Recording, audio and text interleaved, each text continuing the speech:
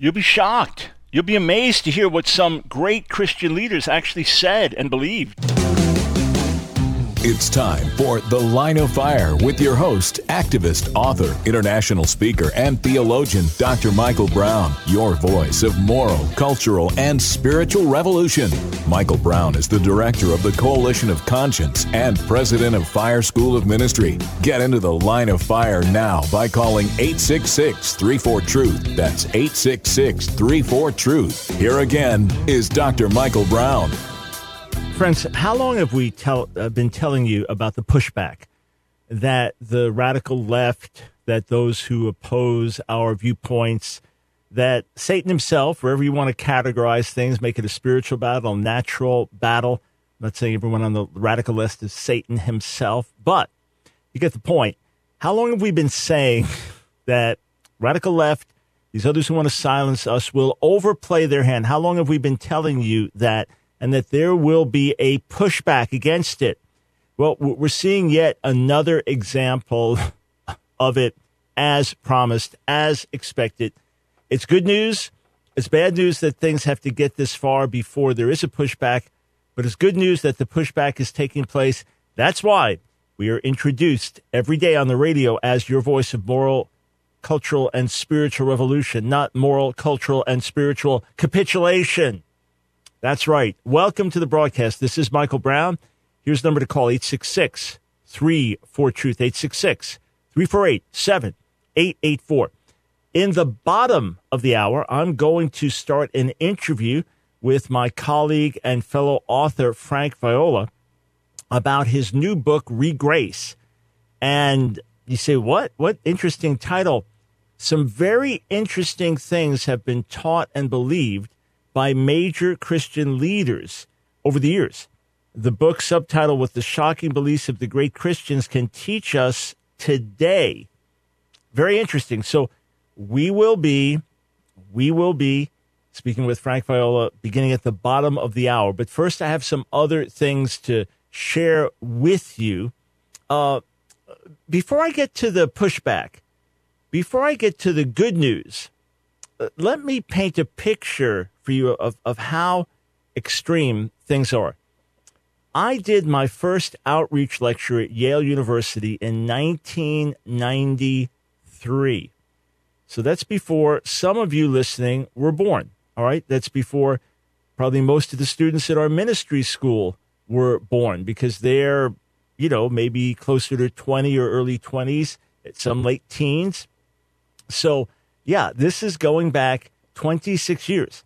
I did my first outreach lecture at Yale University. And while I was there, gay activism was not on my radar at that time.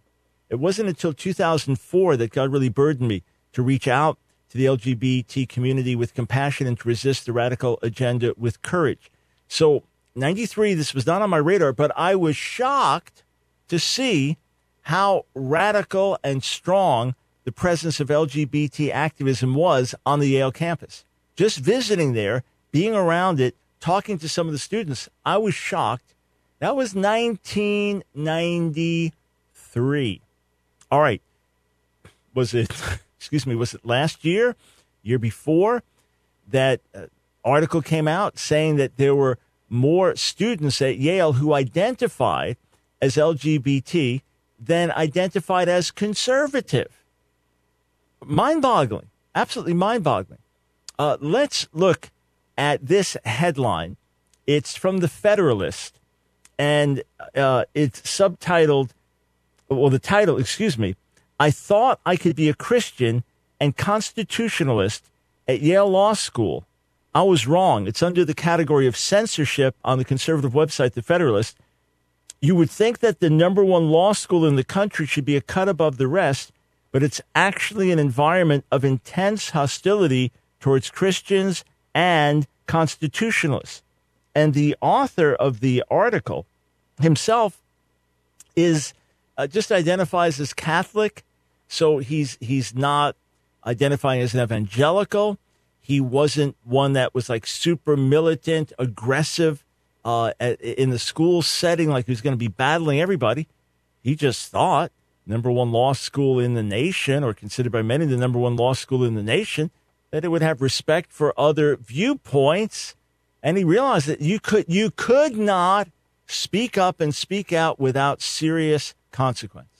At Yale University, the end game has always been silencing our viewpoint, suppressing our viewpoint, marginalizing our viewpoint, not getting into healthy dialogue with our viewpoint, not sitting down and having an exchange of views with our viewpoint, not saying, look, you believe this strongly, we believe this strongly, let's talk about it. We believe you're wrong. Let's talk about it. Let's talk about it in an open and honest setting. No, the goal has ultimately been silencing of our viewpoint. I've written about it for years. I don't feel like we're the tiny persecuted minority and everybody's out to get it. Even if we were the tiny persecuted minority, my mentality is we're overcomers in Jesus. My mentality is 1 John 5:4. This is the victory that overcomes the world, even our faith. That's why we are overcomers. My mentality is nothing can separate us from the love of Messiah. My mentality is we're more than conquerors, no matter what comes our way. I'm simply sounding the alarm. I'm simply being realistic. Here, let's say you were the previous generation at Yale, when things were more tolerant and where the climate was somewhat different, and you didn't speak up, and you didn't speak out, and you didn't take a stand, and you were an administrator, you were a faculty member, you were a student, you're a donor, you had some other role in the school, influential role, and you didn't speak up, and you didn't speak out.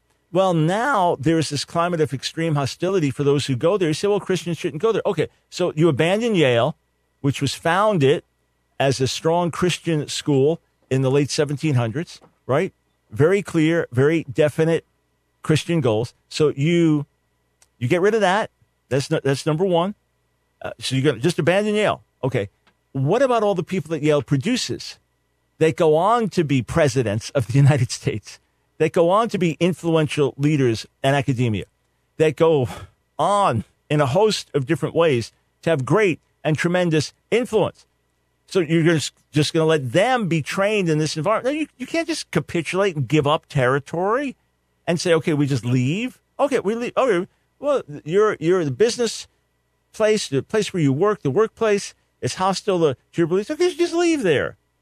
Friends, pretty soon we'll be meeting in caves somewhere simply because we chose to, because all we did was retreat, instead of stand and speak and work to make a difference. And persevere and pray and sow seeds and challenge false ideologies and do everything else we can do to make a difference. No, we don't just go in the closet and hide. Why in the world would we do that? It's one thing if some radical opposition, let's say some radical Islamic terrorists, were coming through your neighborhood with all kinds of weaponry, and you know you're a mom home with your kids, and you've got a place in the basement where you can hide and no one's going to know it. Well, then that makes sense. You know, you're not going to fight, with your teeth against people armed with all kinds of sophisticated weaponry. Yeah, or to get out of there in a hurry. Jesus said in Matthew 10, when you're persecuted in one city, flee to another. There are times when you do that. But when no one right now is physically attacked, there are attacks here and there. They are happening. Let them be exposed and brought to light. But for the most part, it's an ideological attack. For the most part, it's intimidation. For the most part, it's an attack on social media. It's an attack in the classroom. It's an attack in the workplace. It's an attack in the schoolroom. It's an attack among peers and things like that. For the most part, that's the case. There is no reason for us to flee. What we need to do is take stands. You say, but if I take a stand, they may hate me. Well, we already promised hatred. That's a good thing. Well, if I take a stand, they may alienate me from them. Oh, okay, Jesus said we'll be put out the way he was. And look, even if it came to being killed for the gospel, we rejoice. We rejoice because we're being treated the same way Jesus was treated. It's the ultimate privilege. We don't look for it. We don't try to provoke it. Again, I don't have some martyr mentality where, my life has no meaning unless I'm getting attacked. No, not at all. I'm perfectly happy to live a day without being slandered or maligned. I'm perfectly happy to to go on a college campus without us having to have police protection, according to the campus. I'm perfectly happy to go to certain countries I can't go to now because of radical Islam and things like that. I'm not even allowed in. I'm perfectly happy to not have those situations. Gladly. But the fact is, we're promised opposition, we're promised persecution, we're promised hatred. And Jesus said, if you save your life, you lose it. If you lose your life for my sake in the gospel, you'll find it. So we lose our lives by bowing down to what people say.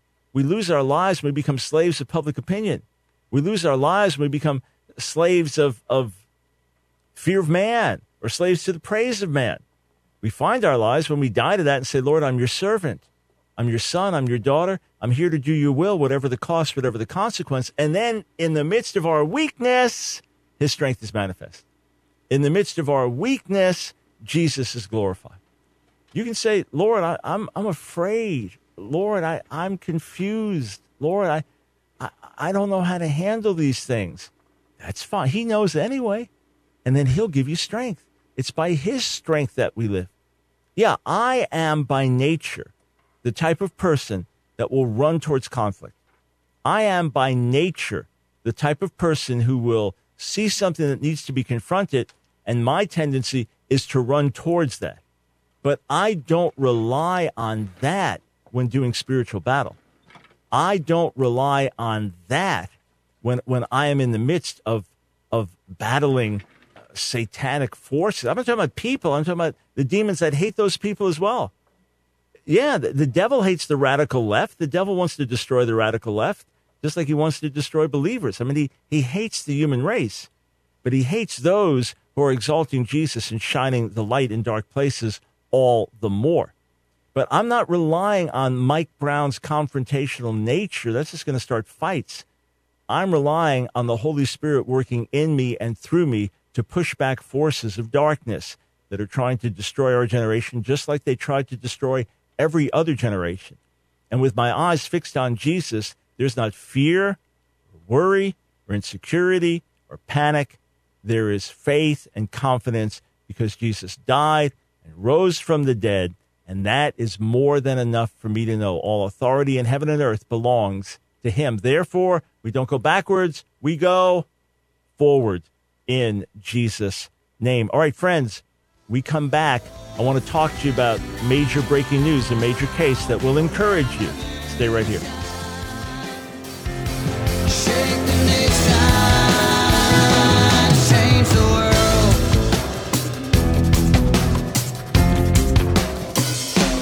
Change the world. It's fire we want, for fire we plead. Stand in the fire. It's The Line of Fire with your host, Dr. Michael Brown. Get into the Line of Fire now by calling 866-34-TRUTH. Here again is Dr. Michael Brown. Welcome back, friends, to The Line of Fire. 866-34-TRUTH, the number to call. Did you catch the latest article that I posted on the stream and on AskDrBrown.org with lots of great quotes from my wife Nancy about abortion? It's called We're Trashing Our Humanity as We Trash Baby Parts. Some great quotes from Mother Teresa as well. Some of the stuff we talked about on yesterday's broadcast here in written form and expanded, and with these quotes that you can share with others that I believe are very, very powerful and worth sharing. Okay, I said there was some good news about further pushback. So I didn't even know about this, just been busy traveling and writing and catching up on other things. So I was not even aware of this until I got a note from my colleague Al Parada at the stream. But there has been a major victory in the case of Colorado baker Jack Phillips. Many of you remember what happened to him. And here we have CBN News reporting Jack Phillips vindicated as, quote, overwhelming evidence exposes state, quote, hostility against Christian Baker. All right, we'll pull that article back up in a moment. But let me give you the background. Jack Phillips, Masterpiece Cakes. He's going about his business. He served many gay individuals, gay couples over the years. It's never been an issue. Gay couple comes in wanting him to make a wedding cake for them. He explains why he can't do it, why he's a follower of Jesus, and he can't lend his artistry, he can't lend his creativity to this project. Very simple. And to me, it's no different than in terms of a similar situation. There are massive differences otherwise, but it's no different than a Christian guy going into a T-shirt place. You know, they custom make T-shirts for you and things like that. And he says, "Hey, I need 1,000 T-shirts," and it's owned by a gay couple.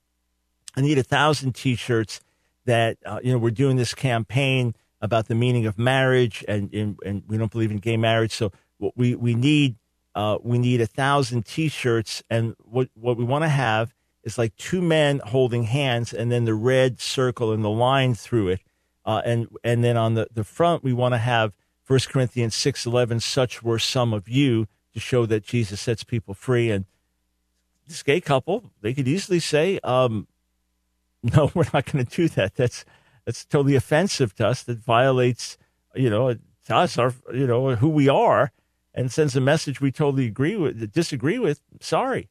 I mean, there's like 10 other T-shirt places in the city here. Go to one of them. But no, we can't do it in good conscience. Great, fine. I respect that. The law shouldn't say you have to do it. You say, well, should it cost them business? Well, if that's offensive to other Christians, yeah, then let it cost them business. And if what Jack Phillips did was offensive to other gays, let it cost them that business. That's fine. People have their viewpoints and there could be consequences. That's fine. But it's utterly outrageous to think that the court could, and then in America, where our most essential rights have to do with freedoms, that someone could say you don't have the freedom of conscience, you don't have the freedom of religion. It's not a matter of buying something. That was never the issue. If that same gay couple came in and said, "Oh, we love that cake there," great. He's not going to say, "Well, are you gay?" No, that's not the issue. If a Muslim came in and said, "Hey, we're doing this celebration in our mosque, and it's this anniversary of the Prophet Muhammad's ascension to heaven, and we want to have our slogan, 'There is no God but Allah, and Muhammad is his prophet,'" and the Christian baker says, "Actually, I know your idea of the cookies with this inscription on it, these big cookies that would that's very meaningful to you, but I'm Christian and I don't agree with that, and it's for me to produce those as a problem." You don't sue the guy. That's fine. The same way, if I went to an Orthodox Jewish shop and I said, I'd like you to print up these this is a T-shirt owner, T-shirt company, and I'd like you to make all these T-shirts that say Yeshua is Lord, Yeshua is the Messiah. He could, no, I'm sorry, it's contrary to my belief. Perfectly fine. Who would have an issue with that? You don't force someone to do that. Now, in the same measure, if a Jewish believer in Jesus came in and said, "I'd like to buy that T-shirt," you sell it to the person. All right? If a Muslim came in and said, "I'd like to get 100 cookies," you sell them the cookies. If a gay couple comes in and says, "Hey, we're having a celebration next weekend and I need 100 cupcakes. I'd like those cupcakes." Whatever they're using it for, you're not there to police what they're using it for. You sell them the cupcakes. But if they're asking you to design something, if they're asking you to contribute your artistry and ability to their message, obviously people of different faiths and backgrounds are going to decline. And that's perfectly fine in America. So anyway, Jack Phillips declines the business. He ends up being taken to court by the state, and he's going to be nailed to the wall by the state for bigotry and discrimination because the state's laws say you can't discriminate based on sexual orientation. He said he wasn't. He was asked to contribute his artistry to a message he differed with, and he couldn't do that in good conscience. Well, it gets all the way up to the Supreme Court. And the Supreme Court did not directly decide the case, but they sent it back to the state of Colorado and to the courts there saying, you showed extreme bias against religion. You crossed a line here. And because of that, we are sending this back to you. So it was a clear rebuke. The court did not make a final decision on what happens when, quote, gay rights conflict with religious rights. Okay. And I say, quote, gay rights because I don't think you have the right to ask someone to do something artistic on your behalf that they differ with, contribute to a message that they differ with, or participate in something through which they'd be sinning themselves. Like a photographer asking to shoot a gay wedding and you don't agree it's right, you don't believe it's right, and you have an issue with the, okay, I want you to, all right, a little kiss here, we got sunlight right behind you. Yeah, I understand as a photographer, you say, I can't do that in good conscience. Perfectly fine, perfectly right. So the court did make clear, though, that Colorado's extreme hostility against religion was unacceptable. So the thing gets thrown back. So Jack Phillips, it's a victory, excitement, celebration. Well, not long after that, transgender individual comes in. Oh, you think he wasn't targeted? And many times these people are targeted from the start by gay activists, quite intentionally. Sometimes it's just innocent, but plenty of times it's been targeted and quite intentional. So here, was it a lawyer, transgender identified lawyer, goes in and wants Jack Phillips to do something, not sell him something as a transgender, but something in affirmation, celebration of his transgender identity. Jack Phillips, again, good conscience, can't do it. Once again, Colorado's civil rights and the attorney general, they go after Jack Phillips. I mean, do they not learn? Is the hostility that intense? Is the hatred that unstoppable? That they don't learn the lesson when the Supreme Court slaps their hand? They don't learn the lesson. So let's put that story back up. Here's what happened now. The right within, this has not gone all the way up to the Supreme Court. But what's happened is this now. And again, the Alliance Defending Freedom is reporting that the transgender cake case against Christian Baker Jack Phillips is being dropped. ADF said it was nothing more than anti-religious harassment that came even though Phillips had just won his previous case at the Supreme Court. Members of the Colorado Civil Rights Commission who had come after Phillips have now been exposed by what ADF called overwhelming evidence of clear hostility toward religious freedom. Phillips' masterpiece cake shop was under fire again because he said his Christian beliefs prevented him from creating a cake that celebrated the transgender transition. An attorney had targeted Phillips with that transgender cake. That same attorney later asked Phillips to also design a cake with satanic themes and images. The U.S. Supreme Court had already ruled in the previous case that what was brought against Phillips by CCRC that governments and state officials cannot show religious hostility in their decisions. Now there's new evidence. That's what That's what CCRC was doing with their second legal attack against him. So according to ADF, the state of Colorado is dismissing its case against Jack, stopping at 6.5 years of hostility towards him for his beliefs. Jack's victory is great news for everyone. Tolerance and respect for good faith differences of opinion are essential in a diverse society like ours, but the state's demonstrated ongoing hostility towards Jack because of his beliefs is undeniable. One commissioner had already been exposed for calling Phillips a, quote, hater on Twitter, and former Commissioner Diane Rice had called religious freedom, quote, a despicable piece of rhetoric, prompting the U.S. Supreme Court to rule against the Colorado Commission for its anti-religious bigotry. Now, ADF attorneys have uncovered statements from a 2018 public meeting in which two commissioners voiced support for those comments. For example, Commissioner Carol Fabricio said, I also very much stand behind Commissioner Rice's statements. I was actually proud of what she said, and I agree with her. I'm almost glad that something the commissioner said ended up public and used because I think it was the right thing. So religious freedom is a despicable piece of rhetoric. And on it goes. So pushback continues.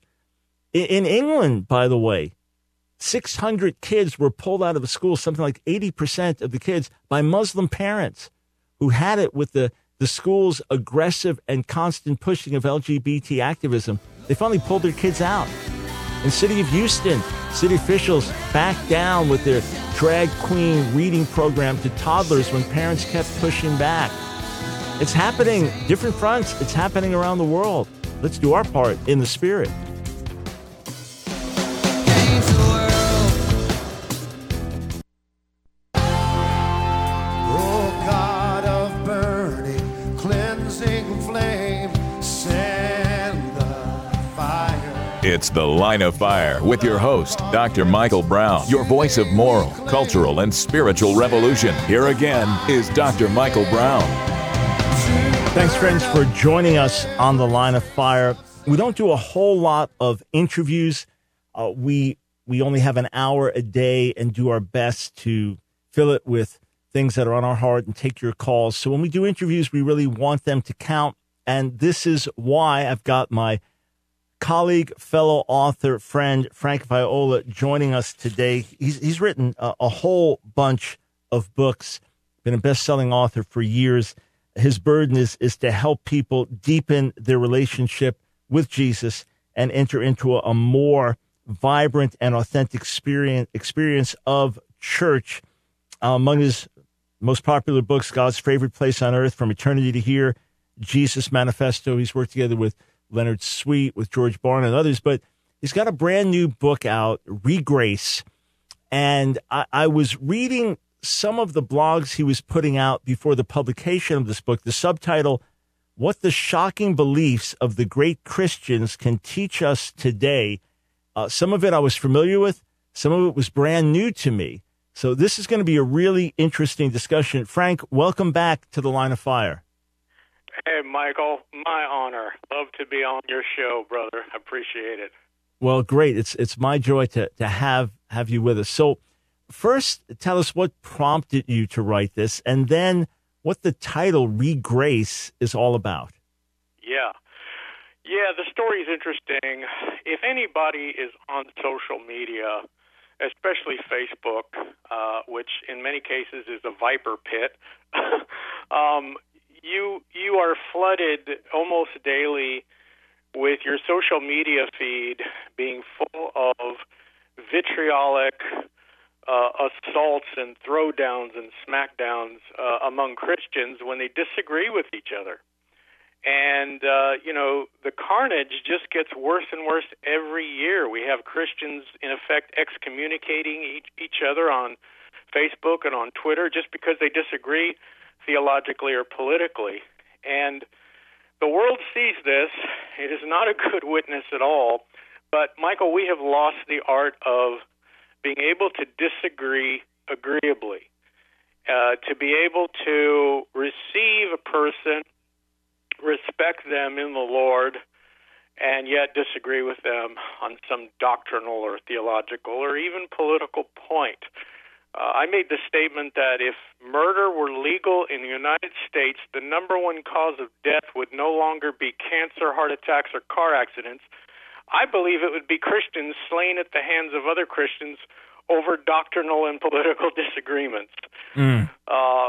It's gotten that bad. So I wanted to write a book that would kind of put the whole conversation in a totally different perspective, and in so doing, look at all of the great Christians who have gone before us and recognize that all of those people who shaped the Christian faith today, our heroes, so to speak, were not perfect in their viewpoints either. And so the title Regrace is all about rediscovering grace and extending grace when we have a disagreement, when we don't see eye to eye with another believer. All right, so Frank, for those who don't know you, you're a careful student of the Word. You've done in-depth biblical surveys, going through scriptures on different subjects and things like that. And you don't have the viewpoint of anything goes. You'll sometimes shoot me a note asking about a particular issue or a particular author to get a perspective of where they're coming from, etc. So before we get into some specifics here, and obviously folks need to get the book to get the whole perspective, and then as you weigh in and give comment. But does orthodoxy matter? Should we have set beliefs that we're passionate about? And should we say certain things are outside the faith and are actual heresy? Does anything go? Yeah, anything doesn't go. And that's, really the heart of the question is not what does one believe, but how do we handle ourselves when we come across a disagreement? And not everything is heresy. Unfortunately, that's become a word that's just thrown out so loosely. I mean, you probably lost count of the number of times you've been called a heretic. I know I have. Yep. Yes, sir. A hypocrite is someone who complains about the sex, violence, and profanity on their DVD player. And a heretic today is anyone who disagrees with your theology, so to speak. And therefore, everybody's calling each other heretics. There's certainly a test of orthodoxy, and I have a whole chapter in the book that describes that. But this comes down to how do we handle ourselves, and how do we have a conversation with someone when we come against a disagreement?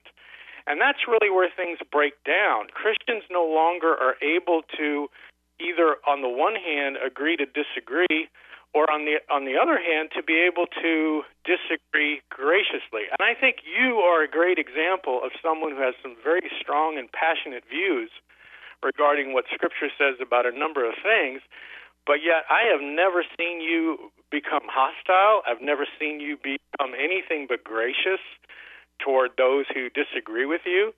And, you know how to engage people with questions. And so that's really what this book is trying to do, is to show people practically, on the one hand, how to disagree graciously and in a Christ-like way, but also, on the other hand, to realize that we do need to extend some grace to other believers just because we may disagree with them.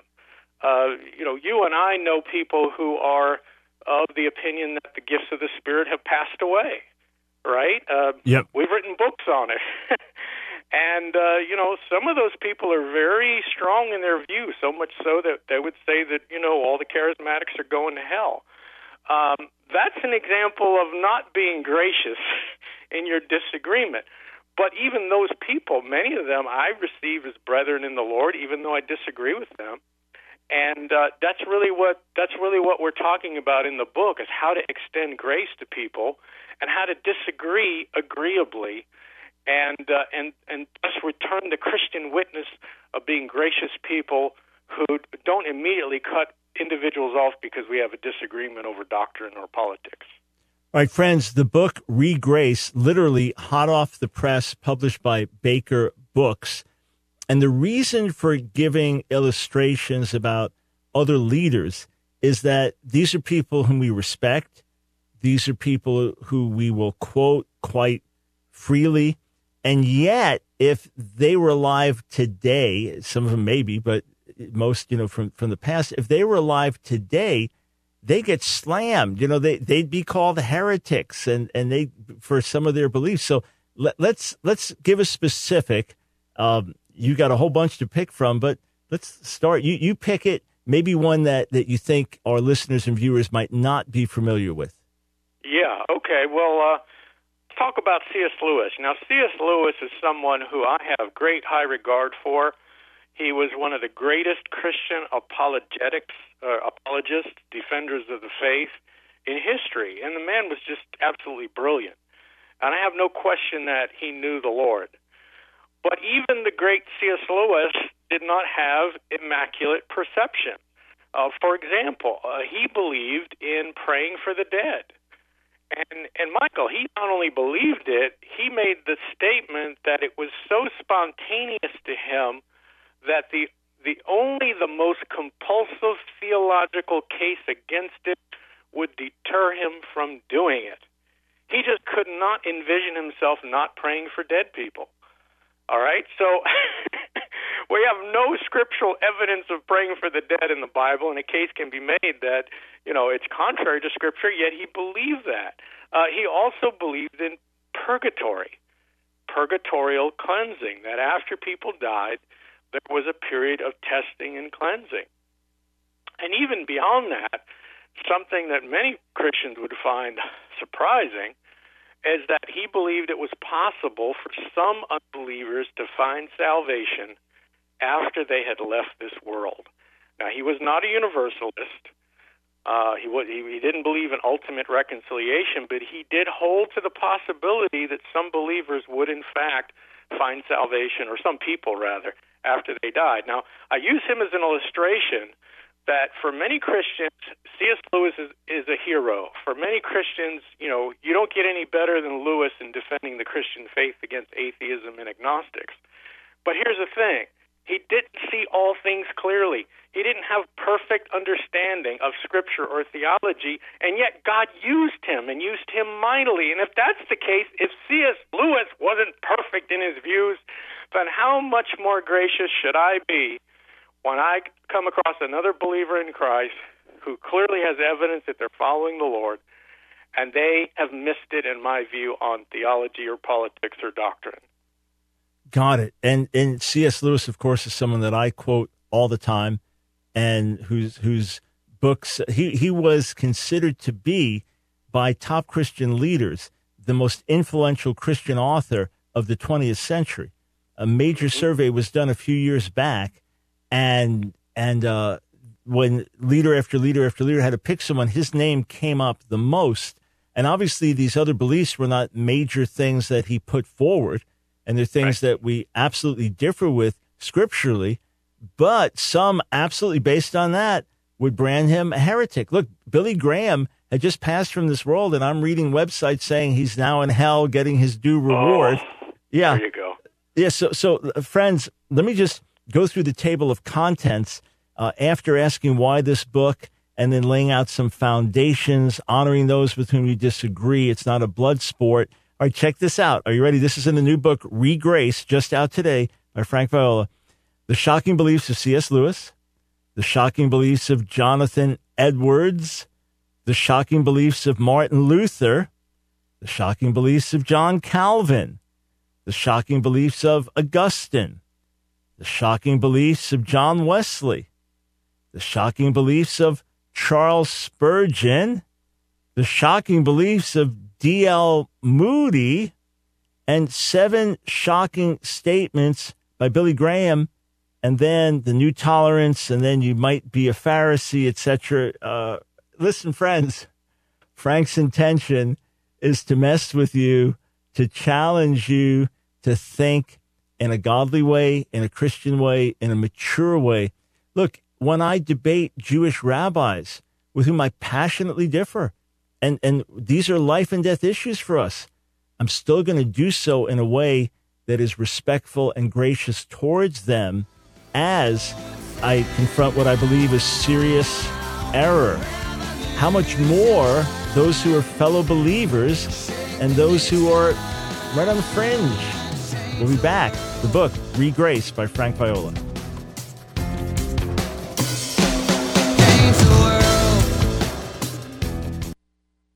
It's The Line of Fire with your host, activist, author, international speaker, and theologian, Dr. Michael Brown. Your voice of moral, cultural, and spiritual revolution. Get into The Line of Fire now by calling 866-34-TRUTH. Here again is Dr. Michael Brown. I'm speaking with my friend Frank Viola about his new book, which is Regrace, which takes you back into the shocking beliefs of some great Christian leaders. And, Frank, as I was reading the table of contents out loud, I was picturing people like, well, I don't look to that one, like hoping that they could dodge this.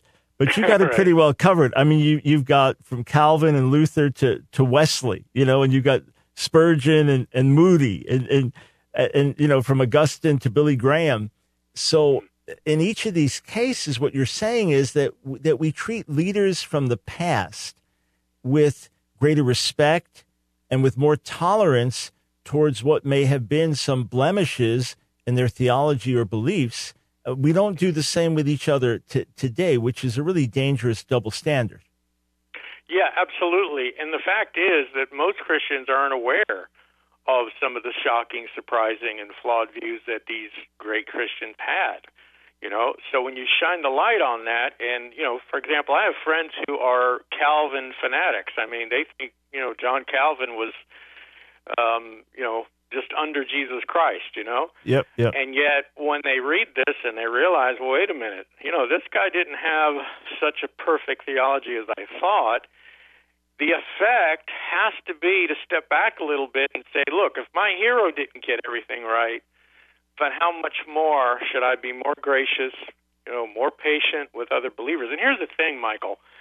If any Christian is honest with themselves, if they go back decades, I know for me, 35 years ago, if I made doctrinal perfection the standard of fellowship, I would have had to excommunicate myself 35 years ago. Yep. Because Yep. my views have evolved and changed. I think the great example we have of this is in Acts 18. We have a guy named Apollos who was an incredibly gifted teacher. He came to Jesus Christ. He was a Jew who was Hellenized, so he understood the Greek mindset. He was going into the synagogues, and he was preaching Jesus Christ like a house of fire. But he did not understand the gospel completely. He had some blind spots. And in Acts 18, the scripture tells us that Priscilla and Aquila listened to him.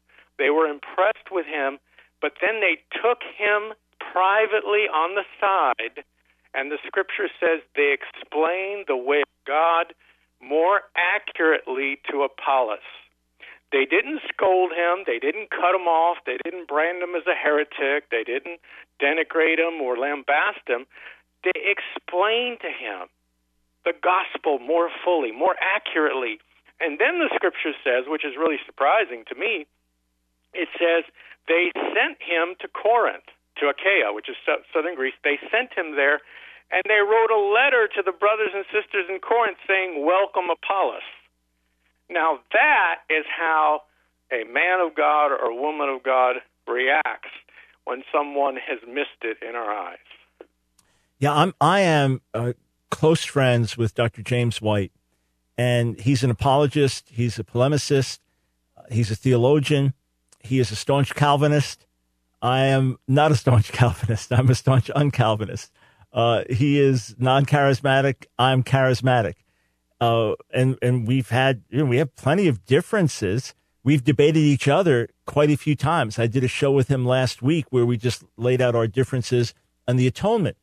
And we do it as brothers in the Lord. I had him speak to our students in our ministry school and had him preach from our pulpit on Sunday morning at Fire Church. And he brought a wonderful message that every believing Christian should be able to shout an amen to from Philippians, the 2nd chapter. What bothers me and disturbs me is people are so thrilled with our friendship and our partnership for the gospel in the midst of our differences. That should be the norm. That should be just the way it is. And look, a little humility would indicate that unless I personally think that I alone am right on all points, that I on the fundamentals will die for those. But there are plenty of other issues to think that I'm right on every last thing that I believe, that I'm the only person on the planet and everybody else is wrong, or my little fellowship or group. So there's an arrogance with that does not honor the rest of the body and thinks that I have it all. So if we come with humility, I can say, Frank, I totally disagree with you on that, man. Wow, I think that's completely off base. Well, how did you get that idea? Tell me where you're coming from. Let me explain it. And then if these are things within the parameters of orthodoxy, we bless each other, love each other, and walk on, as opposed to the bloodletting. Yeah, absolutely, as opposed to the bloodletting. Well, A.W. Tozer made this statement. I have a lot of quotes like this in the book. He said, you can be as straight as a gun barrel theologically and just as empty as one spiritually. And what's more important to Jesus Christ, our Lord, is how we treat other people, even beyond being mentally or intellectually correct. Because if you're theologically correct and if you're politically correct, well, using it in the right sense, right, your politics is in line with Scripture, but you treat people in a nasty, vindictive, unkind way, then you're wrong, even though you may be right. You see. Yep. And so that's what the book is all about, and it gives practical handles on how to actually disagree with someone in an agreeable way. I want to read one little quote here that to me was probably the most powerful in the whole book. And it's sort of exemplified by your relationship with James White. George Whitefield and John Wesley. Now, these were two movers and shakers during the Great Awakenings. Both of them were incredible evangelists. They both, sacrificed their lives for the Lord, but they totally disagreed theologically. George Whitefield was a hardcore Calvinist, and John Wesley was a hardcore Arminian. And so they totally disagreed on theology. But here is the thing that just is amazing. George Whitefield was asked, George, will we see John Wesley in heaven? And his response was a shocker. He said this, George Whitefield says of John Wesley, I fear not, for he will be so near the eternal throne and be at such a distance, we shall hardly get sight of him. Yep. Wow. and Frank, let me take that one step further. So Whitefield lived 1714 to 1770. John Wesley lived 1703 to 1791. So he outlived Whitefield. So he was there to see Whitefield pass from this world. And I've read that he was asked that same question and gave the same answer. Yes, so, that is right. Yeah. So how utterly remarkable. All right, listen, folks, you got to get the book. It's an eye opener. And again, it's all practical. This is a brilliant way to combat the nastiness and the ugliness that's out there. But we've got 2 minutes. Give me a sample of a shocking belief of Charles Spurgeon. Oh, Charles Spurgeon, my goodness. Well, I'll tell you this. He believed it was okay to smoke cigars to the glory of God. And in that time, that was a real shocker. He caught it from newspapers, fellow Christians, because in that day, tobacco was evil. And many Christians today would feel the same way. But he made a case that he had liberty in Christ to smoke cigars. Whether you agree with him or not, whether you think he was wrong on that or not, Charles Spurgeon was a man of God. He sacrificed for the Lord, and he led many, many, many people to Christ. I don't know if this is true or not. Maybe you researched it, but I heard the story that D.L. Moody came into Spurgeon and told him he needed to get rid of the cigars. And Spurgeon pointed to Moody's belly and said, I'll get rid of the cigars when you get rid of that. I don't know if that's true or not. Yes. I have looked at the sourcing up for that, and I cannot find it anywhere. That doesn't mean it didn't happen, but I didn't put it in the book just because of that fact. I couldn't find it anywhere.